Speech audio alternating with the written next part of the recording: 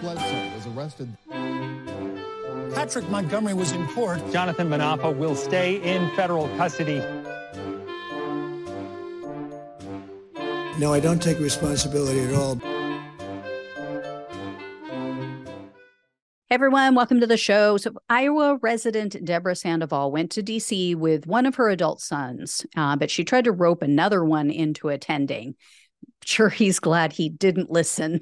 But on December 21st of 2020, Sandoval messaged him and she said, quote, "We're going back to Washington January 6th.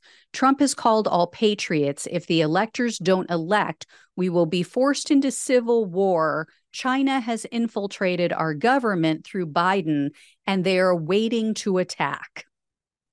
Yeah. Okay. It's been almost 3 years that hasn't happened. But anyway, so when this son told her, "No, I can't go," she replied, quote, "We're going to war," and quote, "We have guns and are getting together with neighbors. It is a racial war. BLM and Antifa want to erase our history and make it theirs. And they are calling for people to attack Republican Christians." What the hell is this woman talking about? Antifa and BLM want to make their history their own? What does that even mean? Like, as if people who support Antifa and BLM don't have a history in this country of their own?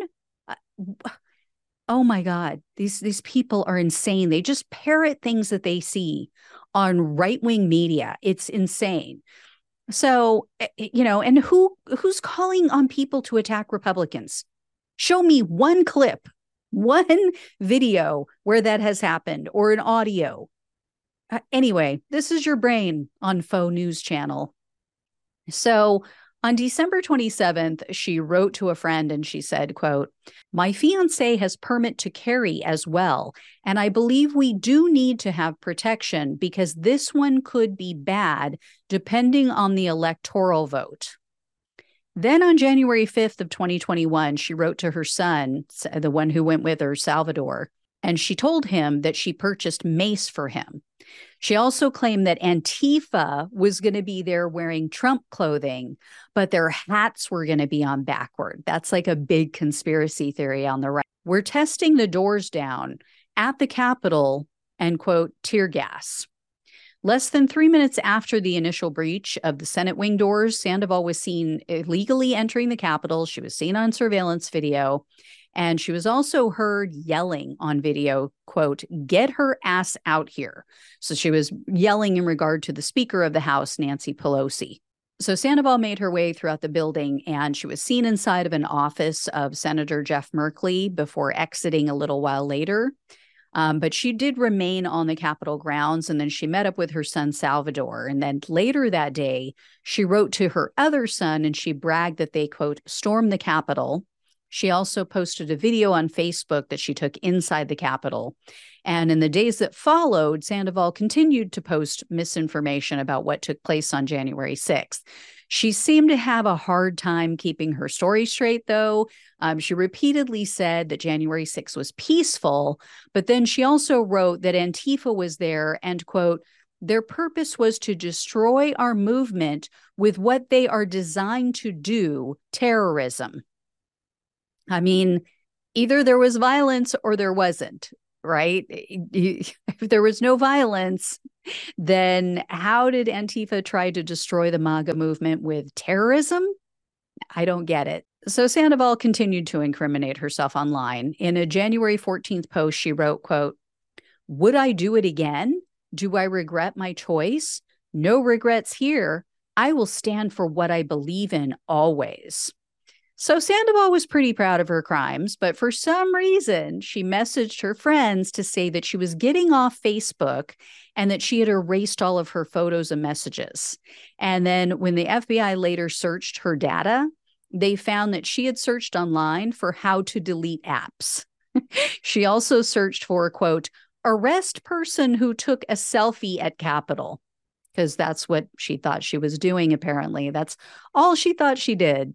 So Sandoval was arrested on February 19th of 2021, and she was indicted on charges of entering a restricted building or grounds, 2 counts of disorderly conduct, and parading or demonstrating in a Capitol. After her arrest, Sandoval tried to downplay her actions. She told the agents that she didn't know that she was doing anything illegal, and she said she only entered the building to help people.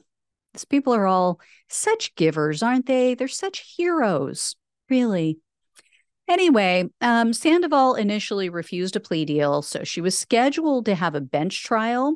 But the morning of that scheduled trial, which was in December of last year, December of 2022, Sandoval changed her mind at the very last minute, and she pleaded guilty to entering a restricted building. So she was looking at up to 1 year in prison, 1 year of probation, and $100,000 in fines. However, the prosecutor requested only 3 months in jail, 1 year of probation, and $500 in restitution. I couldn't find any details about comments that may have been made at the sentencing hearing, but U.S. District Judge Colleen Kolar-Catelli presided over this case. She's one of the tougher January 6 judges, and she ended up going above and beyond what the government requested. The judge sentenced Sandoval to 5 months in jail, 1 year of probation, and $500 in restitution. So that is what these judges should be doing. They have the ability, they have the right to issue a more legitimate sentence, and they need to do it more often, because this will happen again. If more people are not, seen as being punished appropriately and something that stings, this is going to happen again. So I'll let you know if I hear any more. Thank you so much for watching and listening. Please like, share, and subscribe. Donate if you can. Become a monthly supporter if possible. It really helps to keep the show going. I truly appreciate it. Love you guys. Take care, and I'll talk with you soon.